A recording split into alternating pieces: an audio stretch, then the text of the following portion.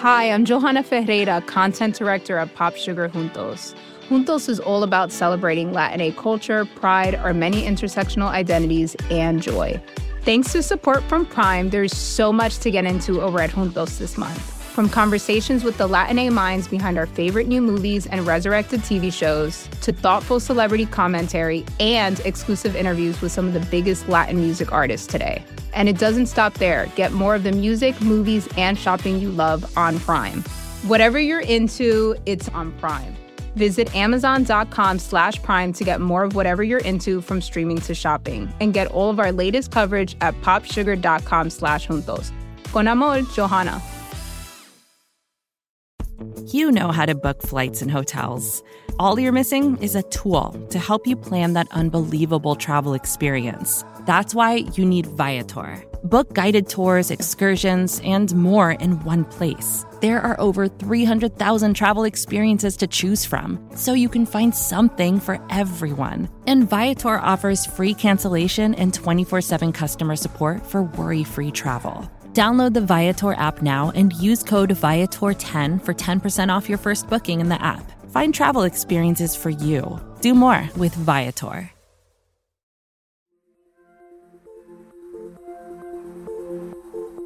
From The Cut and Gimlet Media, this is The Cut on Tuesdays. I'm your host, Molly Fisher.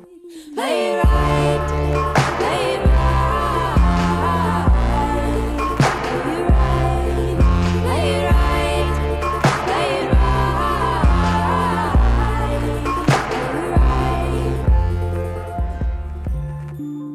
When was the last time a book grabbed your attention hard enough that you wanted to slip inside and stay there for hours at a time? I remember this happening all the time when I was a kid. I would read books while walking because I did not want to put them down. But then, at a certain point, that sort of stops. It just gets harder to find yourself totally immersed in another world that way. So when a book comes along that makes you do that, something that tricks you into forgetting you're a busy, self-conscious, pretentious, defensive, distractible adult, it feels amazing. And a while back, there was a series that did just that, to me and to a lot of other people I know. I read the books. In my mind, I read them all during the summer. I remember I was lying with my friends on the beach, and we were like so deep in like Ferrante world. You were all reading it? Yeah, we were all reading them. But we were reading passages of the books to each other. Oh my God. It was like we were just so obsessed with even just her writing at that point, which felt like philosophy. Yeah. And I remember we did the same thing where we read an interview Ferrante gave in Vanity Fair, which we also were reading aloud to each other. That's Ruth Spencer, The Cut's deputy editor. And the books we're talking about are called the Neapolitan novels by Elena Ferrante. An adaptation of the first book in that series, My Brilliant Friend, is coming to HBO later this month. And we're using that as an excuse to revisit the Ferrante novels and to talk about why we couldn't get enough of them. According to their publisher, the Neapolitan novels have sold about 10.2 million copies worldwide. Back in 2016, the New York Times had a story with the headline, "Ferrante Fever Continues to Spread."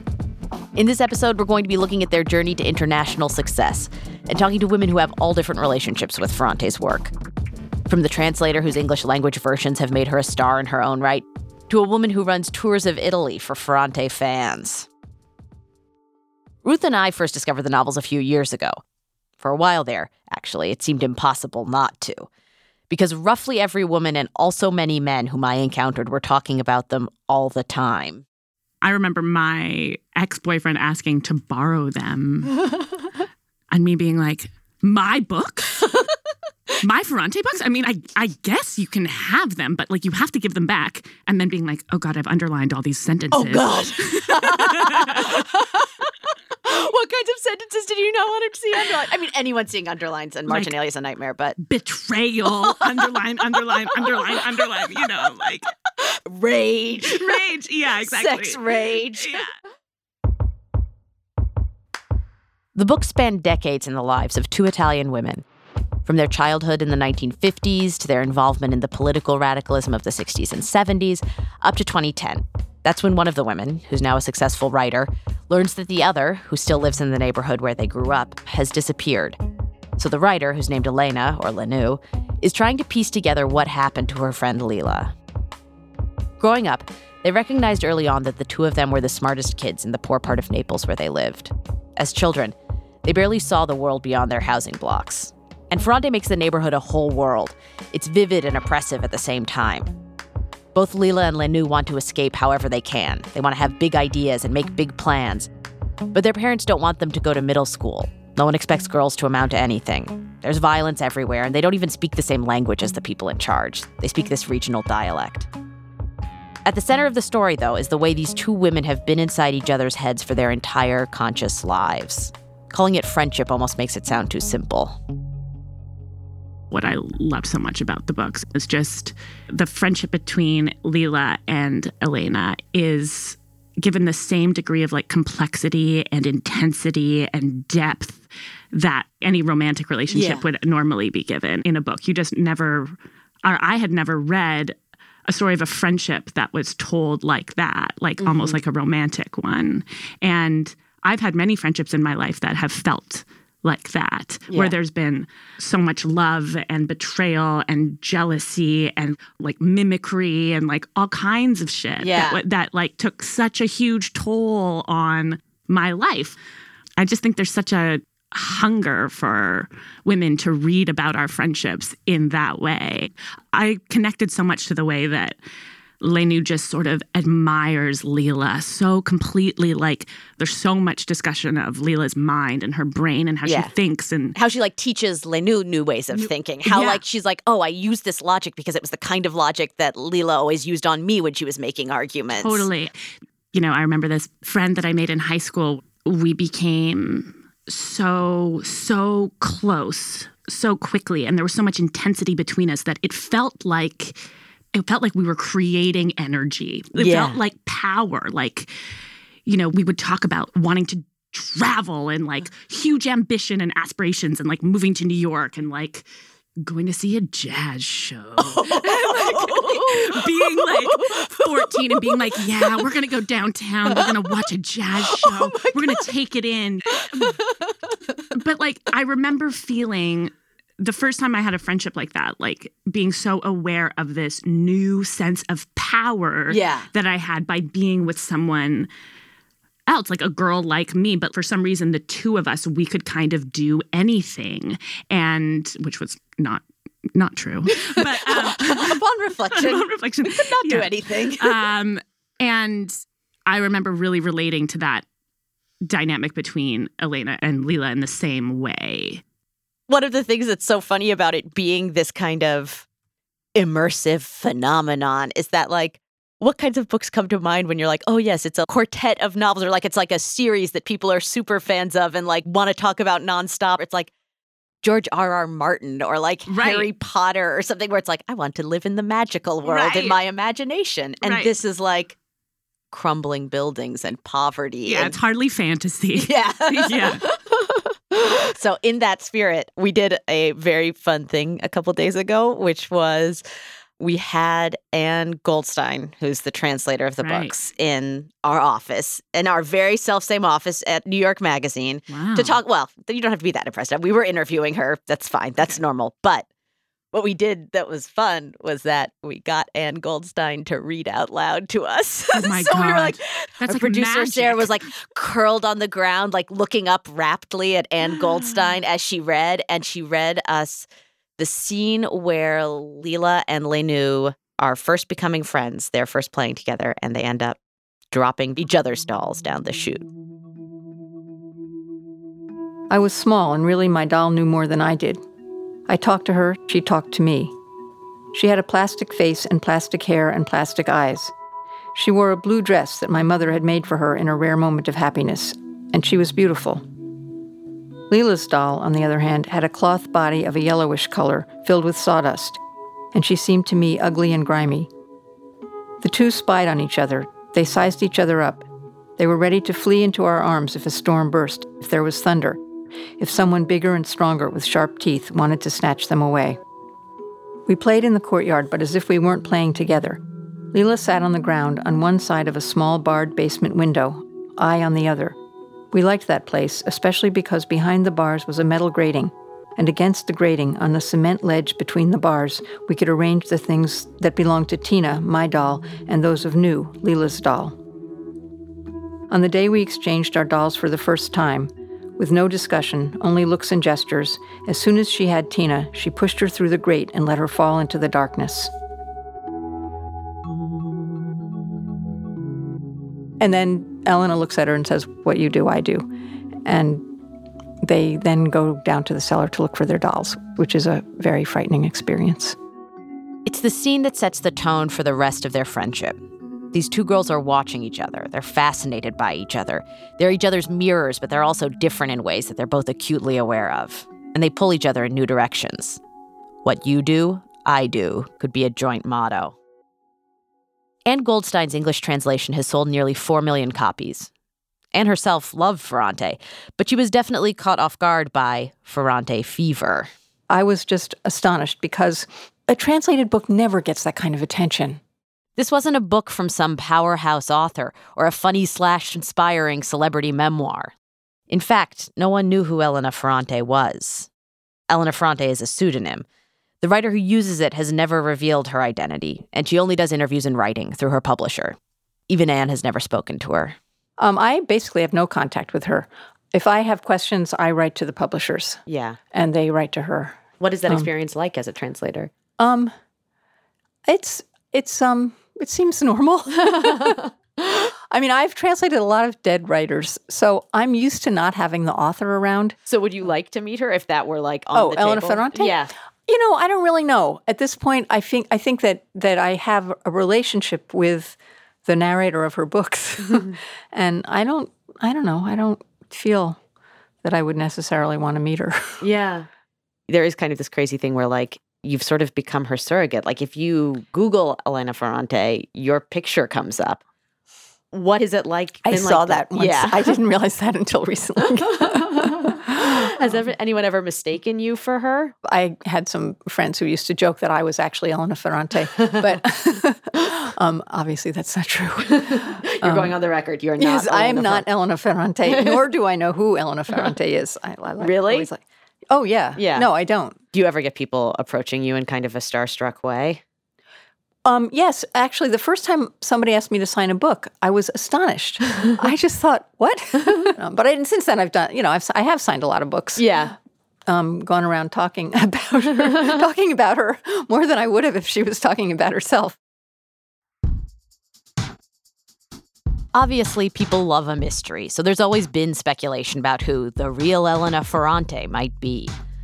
A couple of years ago, an Italian journalist named Claudio Gatti published a story claiming that a translator in Rome named Anita Raja was the author of Elena Ferrante's books. He was working from real estate and financial records. And a lot of fans were upset that he was trying to reveal Ferrante's identity. She'd wanted to be anonymous. She'd wanted the books to speak for themselves, without the distraction of having a particular person attached. Neither Anita Raja nor the publisher ever confirmed or denied it. So when I saw the article, I was like, oh my God, what's happening? Just because the name sounds so Indian. Samita Chakraborty has worked as a books page editor for a national English newspaper in India for the past 8 years. Suddenly this weird connection that I have with this name that may or may not be her. Yeah. But it was just that 1 week of utter excitement that, oh my God, she sounds so Indian.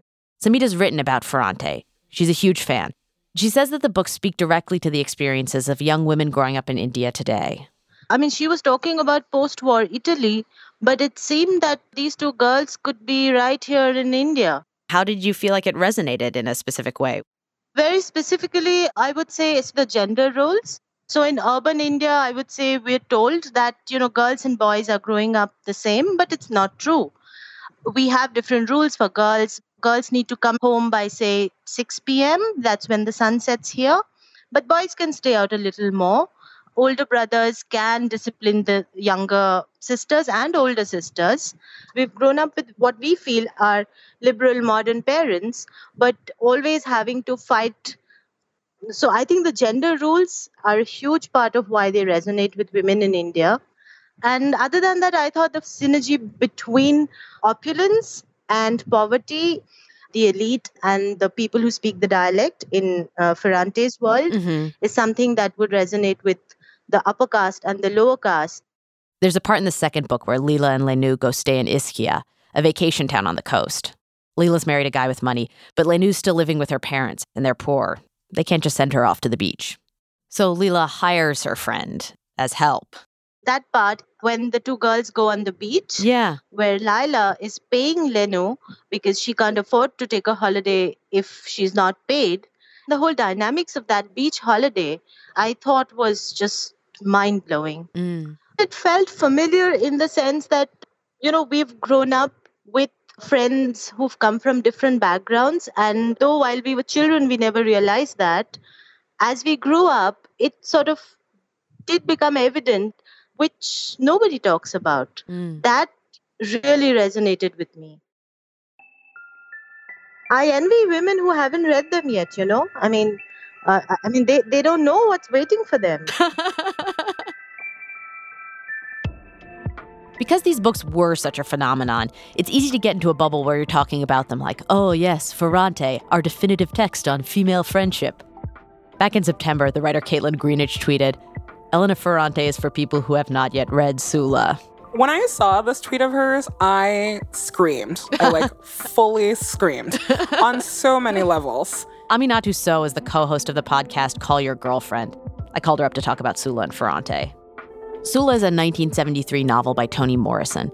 It follows the lives of two women, Sula and Nell, from their childhood through adulthood, with the divergent paths they take.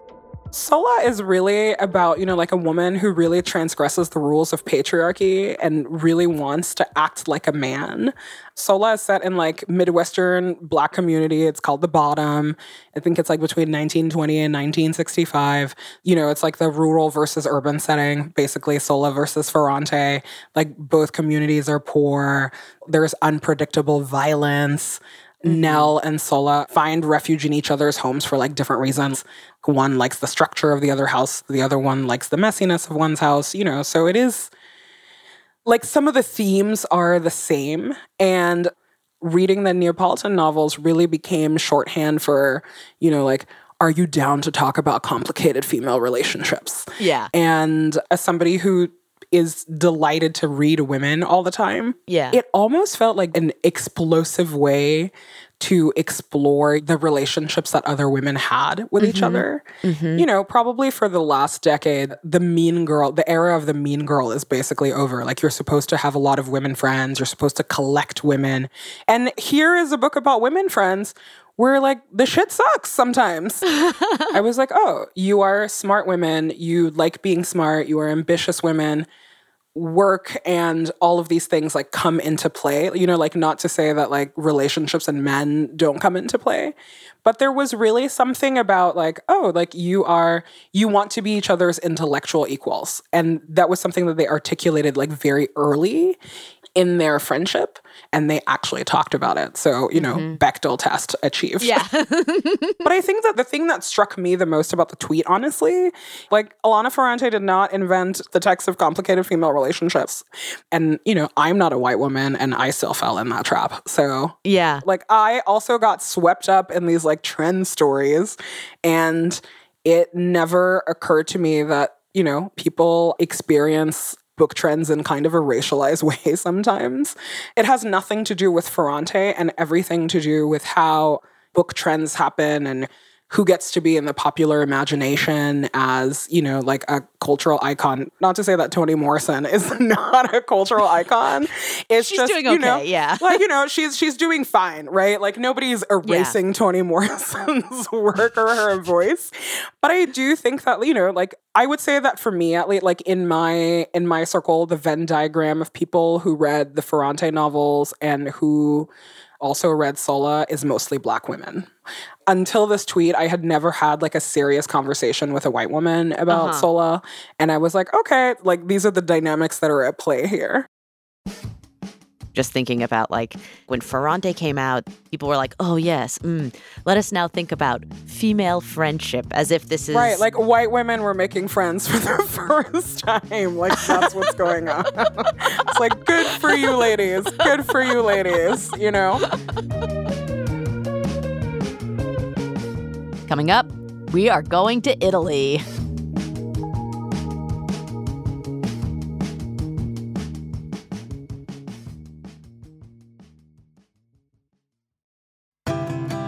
Embracing nature is more than just going for a walk now and then. It's reconnecting with the elements. It's harnessing the power of natural ingredients. It's putting the earth first. For over 50 years, Nature's Sunshine has been sharing the healing power of nature as they work towards a healthier planet. Their manufacturing facility is 100% powered by sunlight, and they divert 95% of waste away from landfills.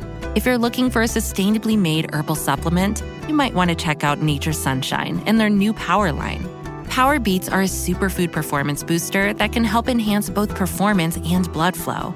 And Power Meal is a satisfying protein-packed superfood shake that comes in sustainable packaging made with nearly 40% post-consumer recycled plastics. Now that's something you can feel good about. This Earth Month, you can enjoy 25% off your first order with code NSP. Just go to naturesunshine.com. That's naturesunshine.com and use code NSP for 25% off your first order. This episode is brought to you by Shopify. Whether you're selling a little or a lot, Shopify helps you do your thing, however you cha-ching. From the launch your online shop stage, all the way to the we just hit 1 million orders stage. No matter what stage you're in, Shopify's there to help you grow. Sign up for a $1 per month trial period at shopify.com/special offer, all lowercase. That's shopify.com/special offer.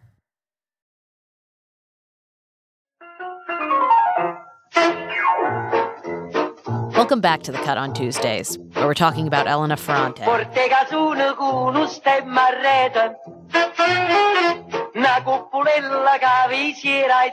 Napoli conquista l'America grazie a una delle scrittrici italiane più apprezzate nel mondo, Elena Ferrante. In my conversation with Anne Goldstein, Ferrante's English translator, she made this nice point about the way the books suck you in.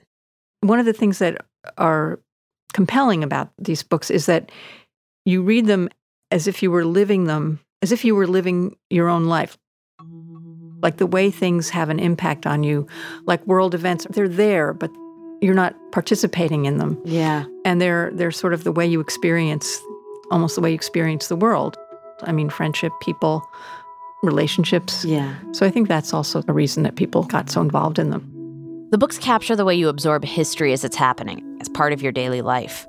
You overhear a story on the news while you're thinking about a fight with your mother and wondering about what you'll eat for dinner.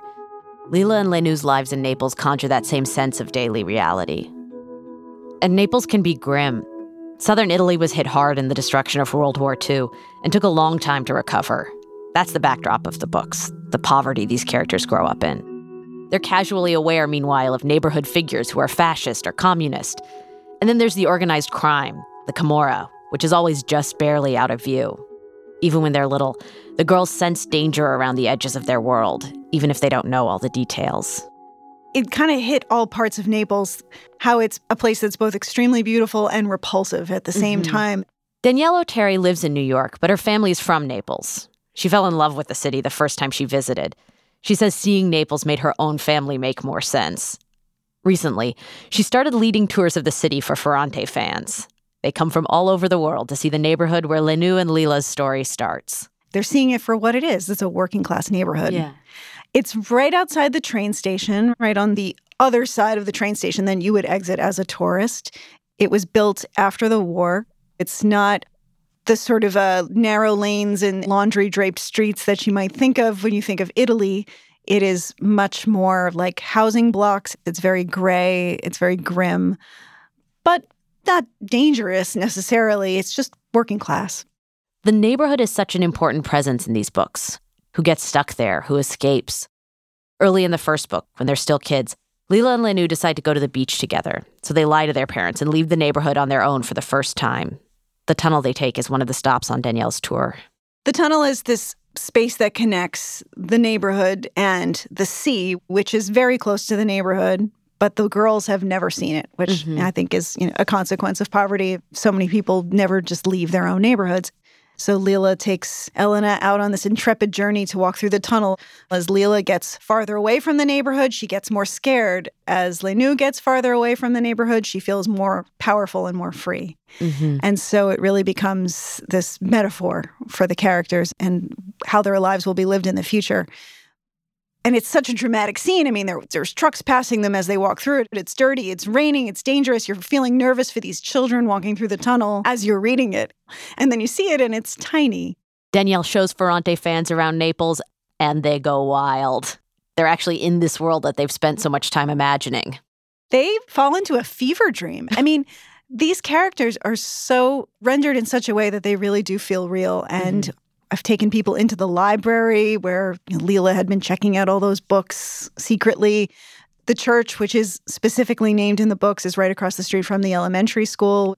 We were there once when school was letting out, and all these kids were running out the doors, and my guests were like, oh, look, this is like Leela and Lenu leaving school. I mean, they really fell into a fever dream of just walking these streets. Traditionally, Naples has not been a tourism hotspot in Italy. Americans in particular have tended to view the city as crime-ridden and scary and avoid it. That's starting to change, though. And Danielle makes a very strong sales pitch. It's very, very colorful, but sort of appealing. It had its days of grandeur in the 1700s, so there are all these enormous palazzos. There's 600 churches within the city. Most of them are quasi-falling apart. There's grass growing up in front of some of them, but it's the kind of beauty that you have to appreciate as sort of an old, very regal woman who has amazing clothes, but, they all have holes in them. And they're living under one of the world's supervolcanoes. Wait, what supervolcano? Mount Vesuvius. Oh, yeah. And it's right there. Like everywhere you look, you're looking at one of the world's most dangerous supervolcanoes. And there's another volcano that people don't talk about as much, just a little outside the city, which is actually burping and gurgling and ready to blow any minute. So I think there's a certain let's live for today when you live underneath a supervolcano. How do you think understanding Naples better can change someone's understanding of the books? The engagement with the city informs the characters, their trajectory. The sort of uneasiness and the beauty that could be felt in this place, where it feels like something could break out, violence could break out at any minute. The volcano can blow at any minute. At the same time, there is this serene beauty that does also make you want to stay. I feel like it's something you really feel when you're there, and the books just take on that much more of a visceral quality. I mean, I think they are very visceral for most readers, but then understanding the place and feeling the place just makes it all sink in. And then there's one of my favorite things about these books, which is the way they smuggle radical feminist thought into this pulpy page-turner package. When you pick up the books, you do not think that's what you're getting. Start with the covers. A friend said to me, you have to read this book. Have you read this book? Ruth Spencer again.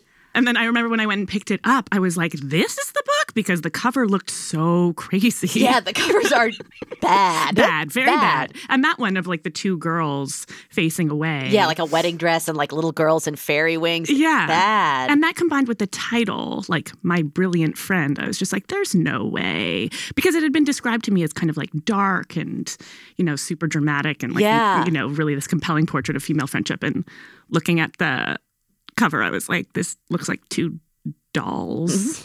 There's just no way. It looked so kind of innocent and hack. And there's a fascinating intellectual history behind those hacky covers. Dana Tortorici is a writer and editor, and she's written a lot about Ferrante.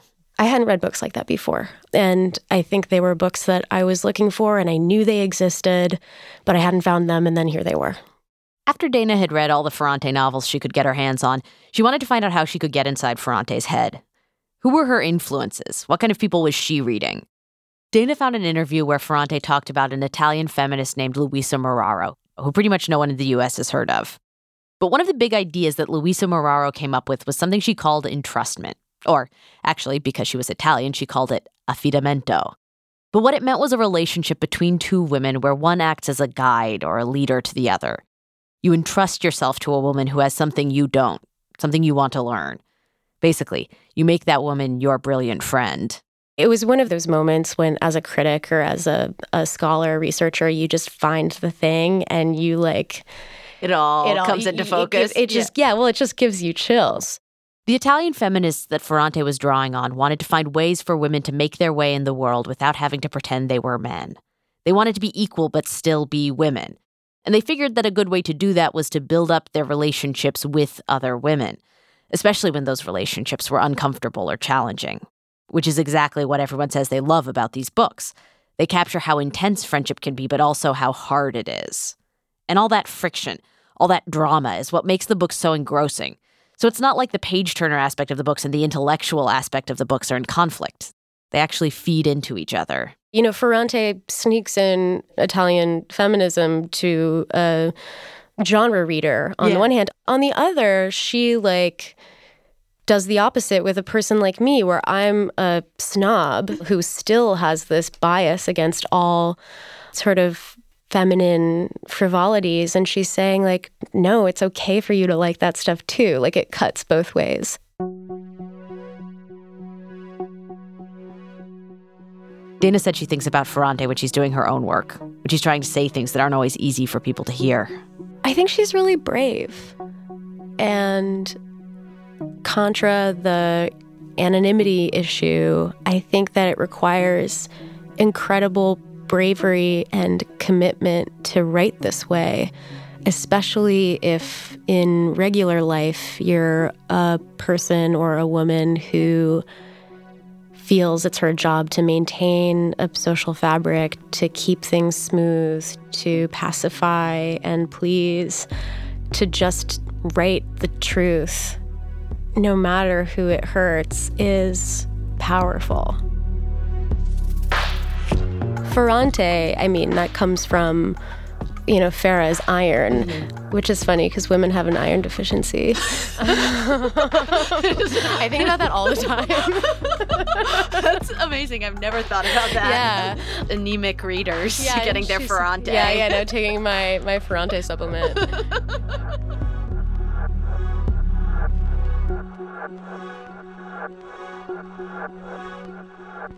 That's it for this week's show. We'll see you next Tuesday.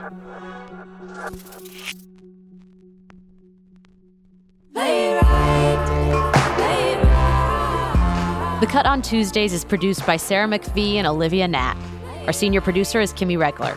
We're edited by Stella Bugbee, Nazanin Rafsanjani, and Alex Bloomberg, who recently uttered the phrase slaying Lukes. Music, sound design, and mixing are by Haley Shaw. Our theme song is Play It Right by Amelia Meath, Nick Sanborn, Molly Sarley, and Alexandra Sauser-Monig. Special thanks to Irene Zami and Elena Ferrante, wherever she may be. If you're looking for books to fill the Ferrante-shaped hole in your heart, check out the list of recommendations from today's guests in our podcast description. The Cut on Tuesdays is a production of Gimlet Media and The Cut.